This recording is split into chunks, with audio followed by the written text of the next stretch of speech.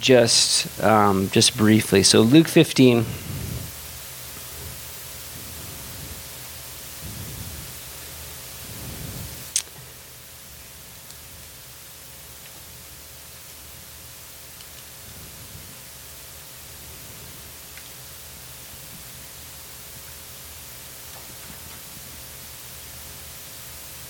And I'm just going to read a part of the prodigal son in Luke 15. You can start in verse 18. This is where the prodigal, he realizes and knows just the sinful, dark place he's been in. And it says this in verse 18. I will arise and go to my father and will say to him, Father, I have sinned against heaven and before you, and I am no longer worthy to be called your son. Make me like one of your hired servants. And he arose and came to his father.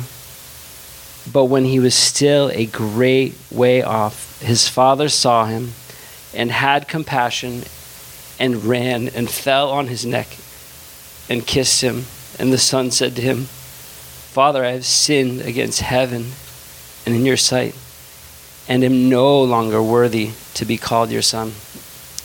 But the father said to his servants, Bring out the best robe and put it on him, and put a ring on his hand and sandals on his feet, and bring the fatted calf here and kill it, and let us eat and be merry. For this my son was dead and is alive again. He was lost and is found, and they began to be merry.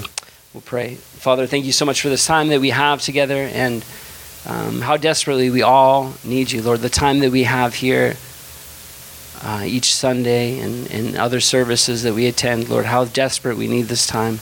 It's an invaluable time, Lord. It's an eternal time.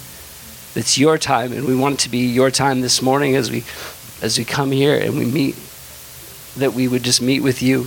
We would receive from you. Lord, maybe we come in with a hard heart this morning.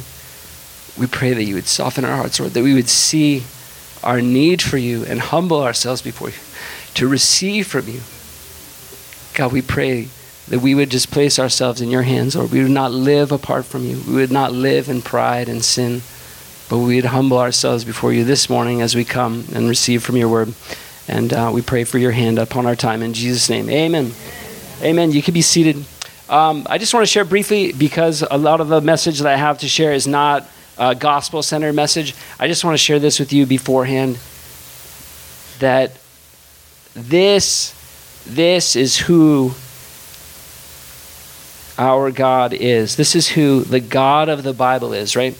Jesus, just prior to this, in the story, he talks about the lost sheep, right? He talks about then, after that, the lost coins, right? And how the shepherd and the woman with the coins, they rejoice, right? They rejoice over those things.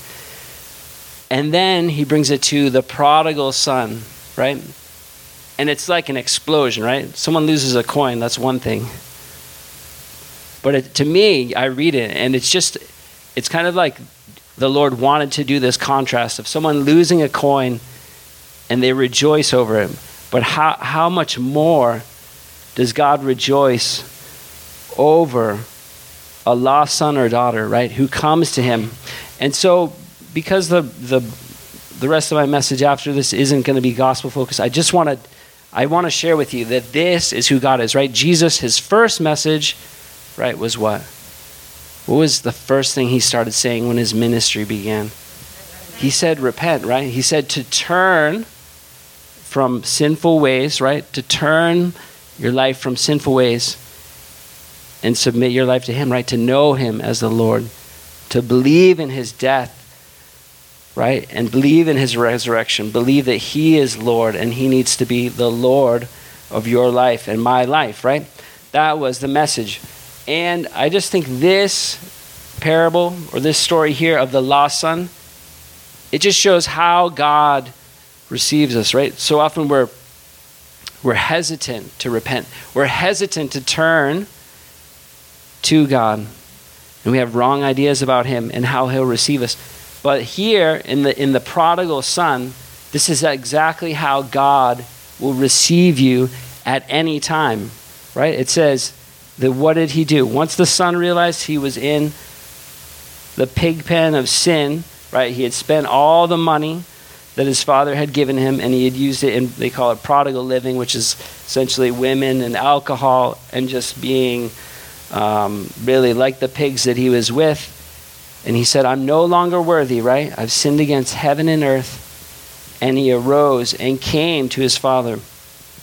But when he was still a great way off, his father saw him, had compassion, and ran and fell on his neck and kissed him. Right? This is how the Father, if you are in sin today, or you're in sin this week, if you're far from God this week in your behavior, even if you're already his, like this is how he receives you. When we repent, right, and when we're returning to the Lord, he receives us the same way, coming and hugging and kissing us, right, and receiving us.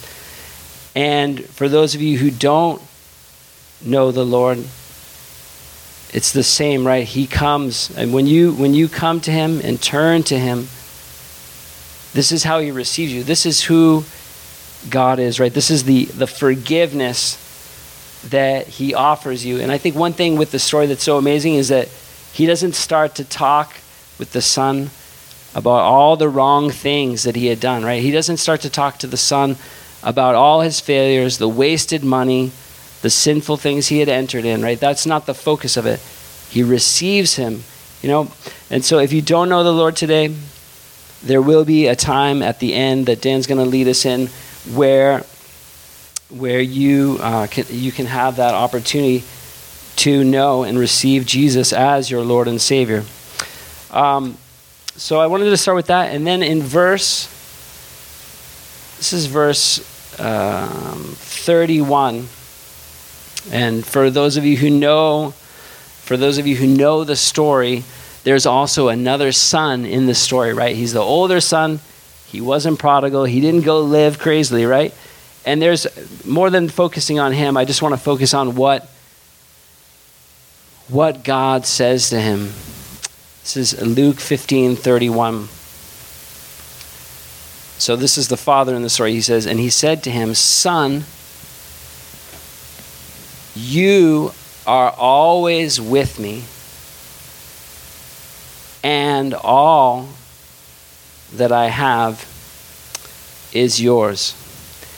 And I want to look at a couple of Old Testament passages today and kind of use this verse to think about them.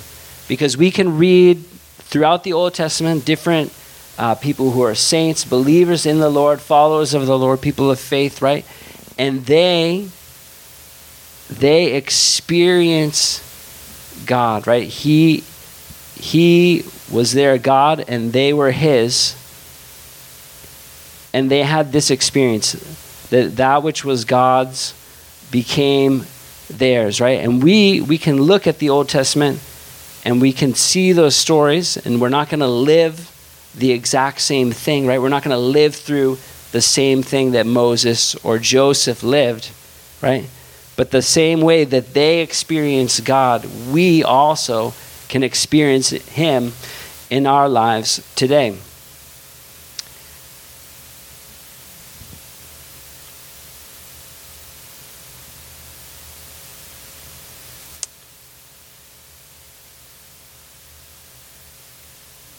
So I've been telling people that the Bible is such a big book. Do you agree with me or not? It's a big book, right? It's a large book. It's made up ultimately of 66 books, right, in it. And it's a large book.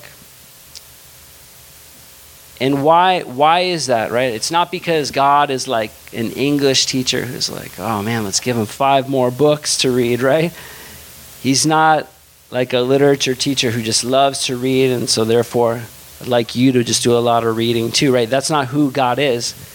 Really, the Bible is full of stories that bring God glory.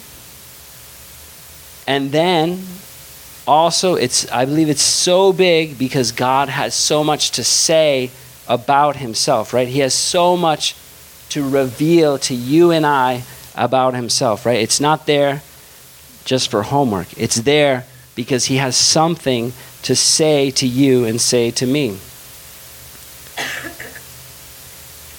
And the Bible, it can be daunting, right? Because it's so big. I don't know how many.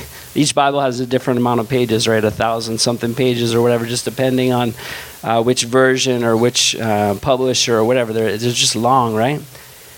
But for some of you, I'm sure the Bible can be daunting, right? It can be a lot to approach, to think about reading and learning.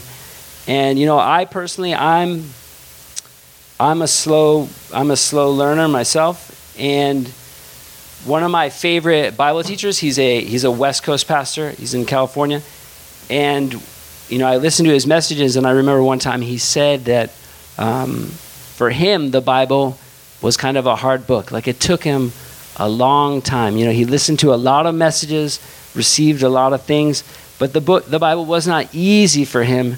It took time to understand it and get through it and learn it, And that was comforting for me, because this pastor, what's so interesting about him is he said that it was difficult for him at times, but this pastor's teachings are just so profound, and that with the Bible, he's often getting to what is God's intent for a story, right? God obviously, when something happens in the Bible, he glorifies himself with what happens, right? He had a purpose for what happened in that part of history and that story, but also what is the value for you and I today? And I find that this pastor's teaching really brings out the purpose of why different things are written for us today. And that's also what God wants for us, right? He wants you and I to experience in our reading of the Bible, in our studying of the Bible, what is his purpose for us today. You may know some verses that are in Timothy. This is 2 Timothy 3, verses 16 through 17. And it just says that all Scripture is given by inspiration of God and is profitable for doctrine, for reproof, for correction, for instruction in righteousness, that the man of God may be complete, thoroughly equipped for every good work. And so, there's a lot that could be explained about these verses, but I just think about how simply stated the Bible has an immense value for the life that God wants you to live, right? The Bible has an eternal value for the life that God wants you to live. And so God, over time, wants us to learn his word and to know him in his word. But it's really so much more than just retaining details and facts about things in history, right? It really is about encountering God in his word, and his word being like a well of life for you and I. In John 7, it says this, John 7, 37 through 38. On that last great day, the great day of the feast, Jesus stood and cried out, saying, "If anyone thirsts, let him come to me and drink. He who believes in me, as the scripture has said, out of his heart will flow rivers of living water." In these verses, Jesus is speaking of the life of the Holy Spirit, but we know also that the life of the Holy Spirit works together with the Word of God, right? They work together, right? You're not going to be able to ultimately be a spiritual person for long if you have no knowledge of the Word of God, right? It takes also a relationship with the Word of God. And this is what this is one of the very few times that Jesus cried out, right? He didn't cry out many times. John the Baptist was always crying out, but Jesus, not so much, right? But it says that he cried out, calling people to come and drink from him that they might have this, right? This river of living water. And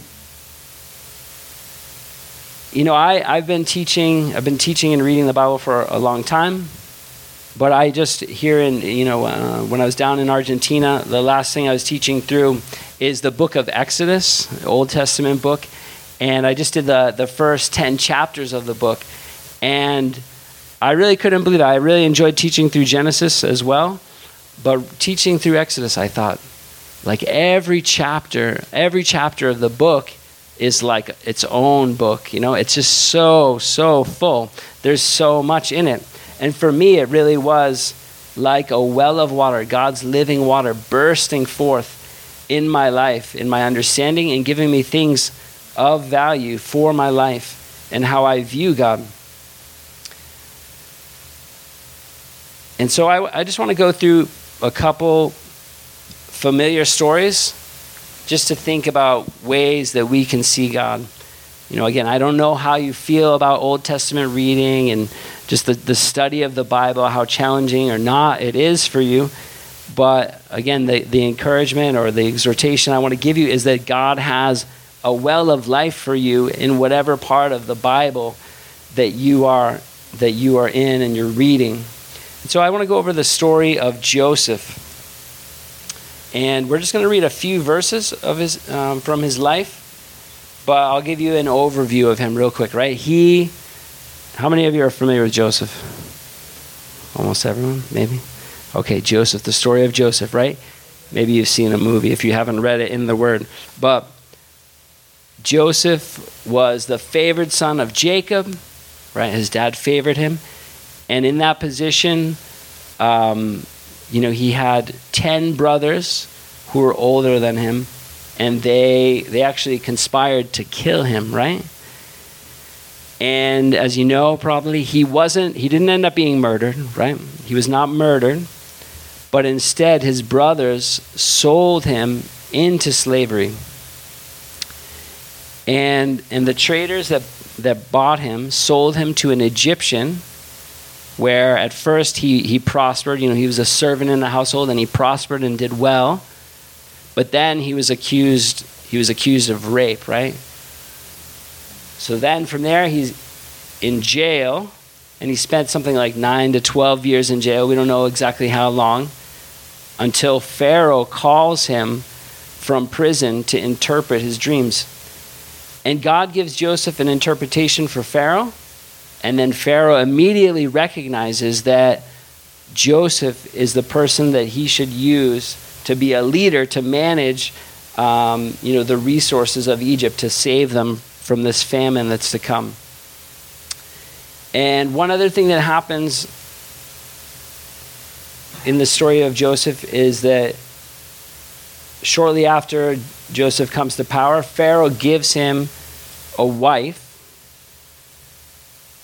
And there's a couple interesting verses. These are in Genesis. We're going to put them up on the screen for you.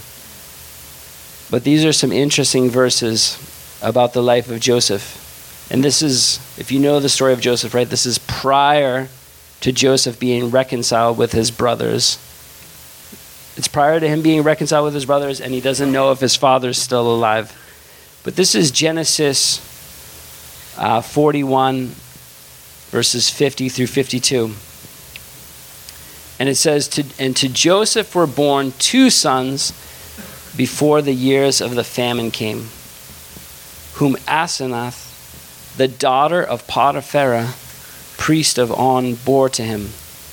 Joseph called the name of the firstborn Manasseh, for God has made me forget all my toil and all my father's house.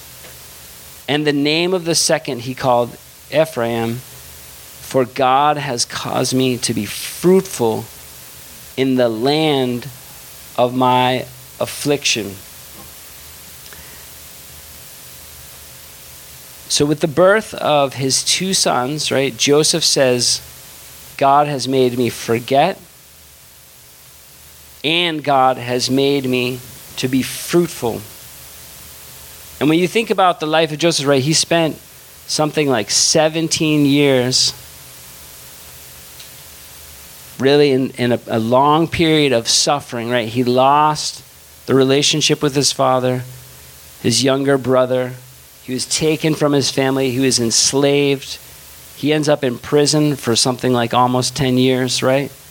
All that, he suffered so much, and we don't see it in the Bible. We see mostly just his steadiness and continuing to follow and serve God in whatever circumstance he ended up in.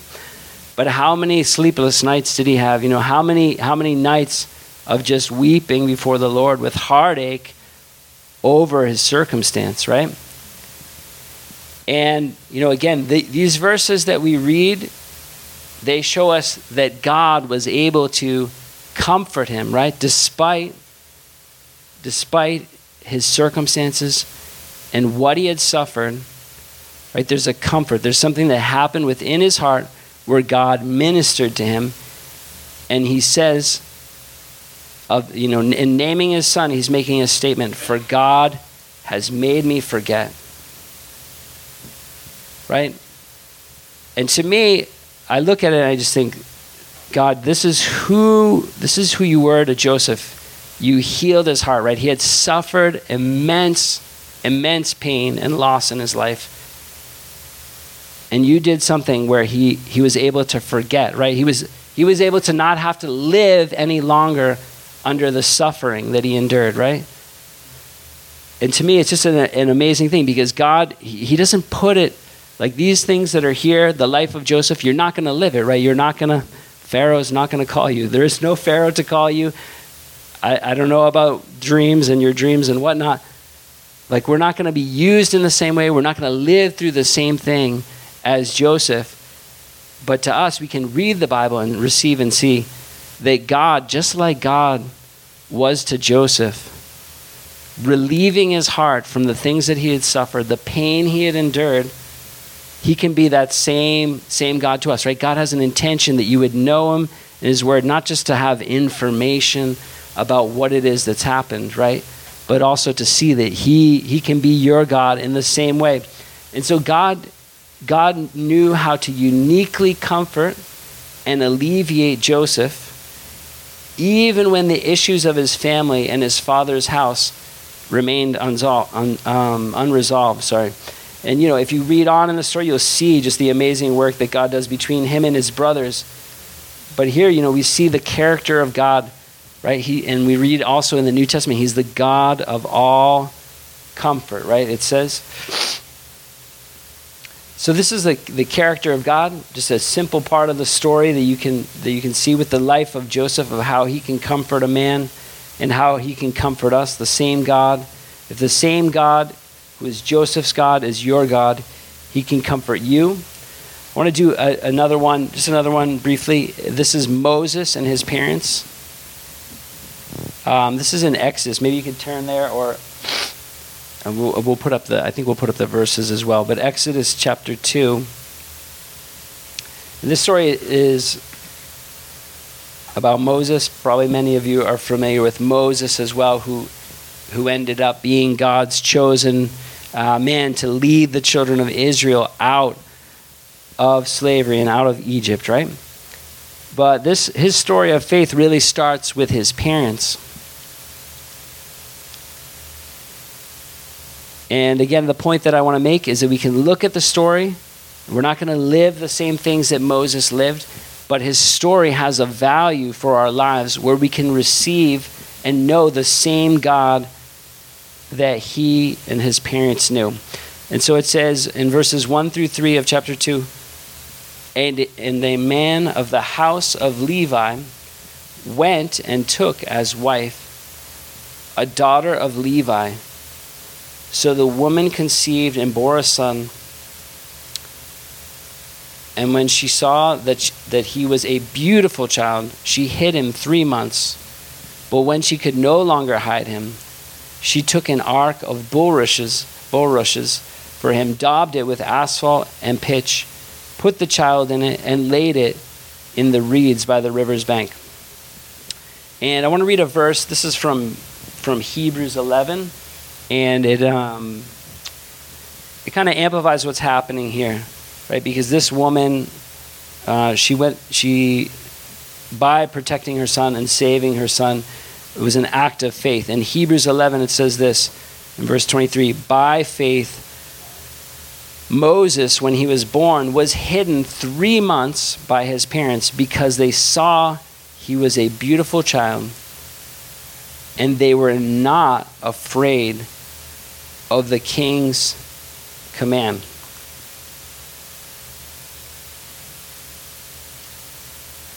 So, again, the point being, we read through the Old Testament, God gets glory for the stories, what it is that happened as people lived a life of faith. There's just glory, right? We see God's glory over all the pages of the Bible. But also within it, we can see something that serves our life, right? Thousands of years later, there's a story that serves our life in who God is, and that the God of Moses' parents can also be our God. And I don't know how familiar you are with the story of Moses and what was happening, right? The Israelites were enslaved in Egypt.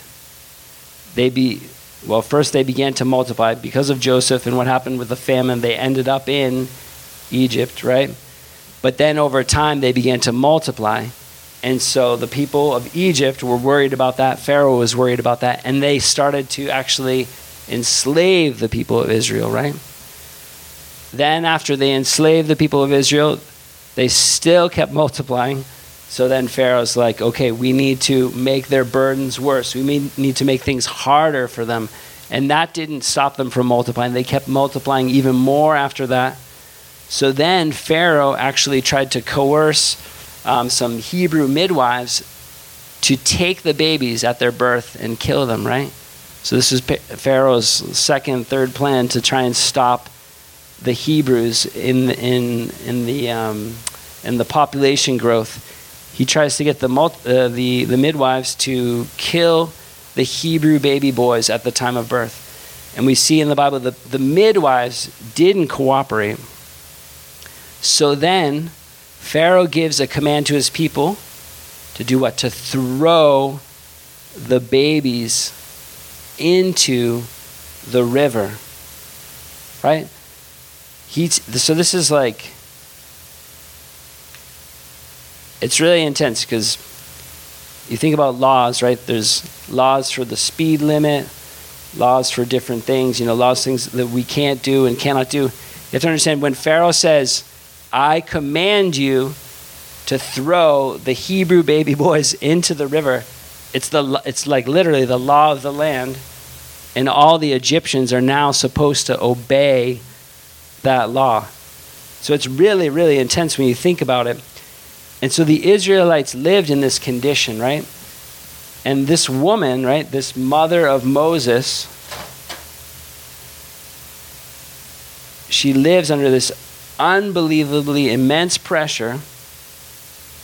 But what happens? It says that they saw Moses was a beautiful child, which probably indicates they had like a sense that God had a unique purpose for his life. And then they hid him, right? So she hid her pregnancy. She hid Moses even after he was born, right? And one of the interesting things that it says in Hebrews is what? Verse 23, they were not afraid of the king's command. Now, what would have happened, right? If the Egyptians found out what she was doing, they would not have come only and taken Moses and thrown him in the river, right?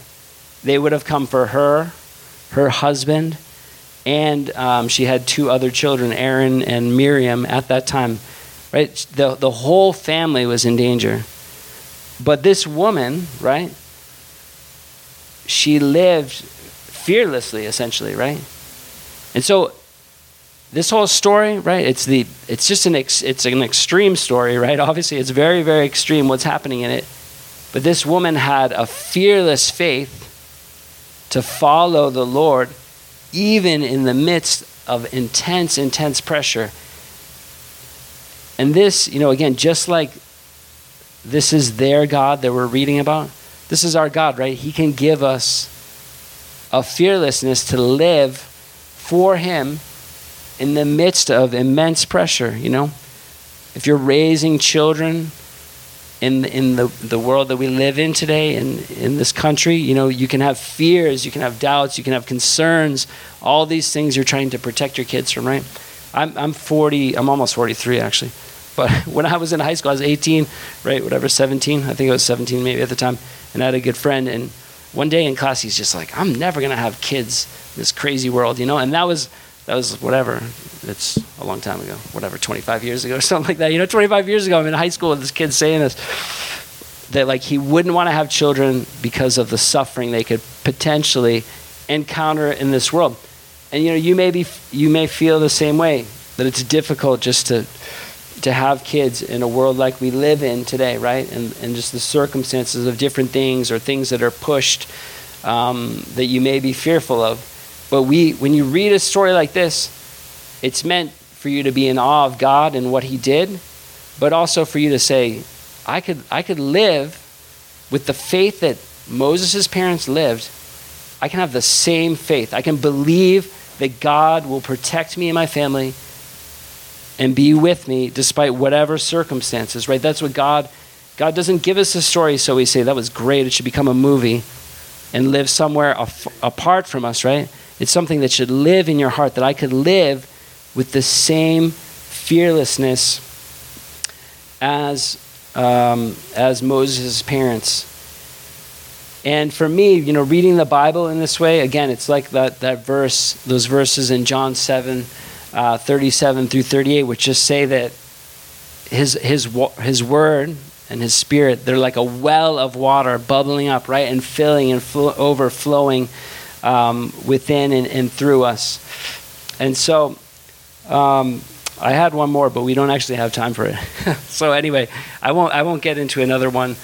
But the Bible is so rich, and when we come to the Lord with a humble heart, repentant heart, and we come to just receive from him, he has so much to give to us, right? Just like he said to the older son and the father in the story of the prodigal, right?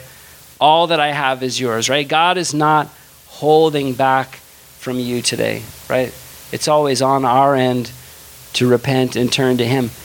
But when we go to him in his word, like the Lord, he wants you to receive from, he wants you to know him and see that the God of this person of faith, or the God of this other person of faith that's in this story, like he offers himself to you today in 2023, even though it's, years removed and culture is different, like his word speaks to each of us today when we have the ears to hear it. So thank you for your time. And Dan's going to come up to close out the time we have.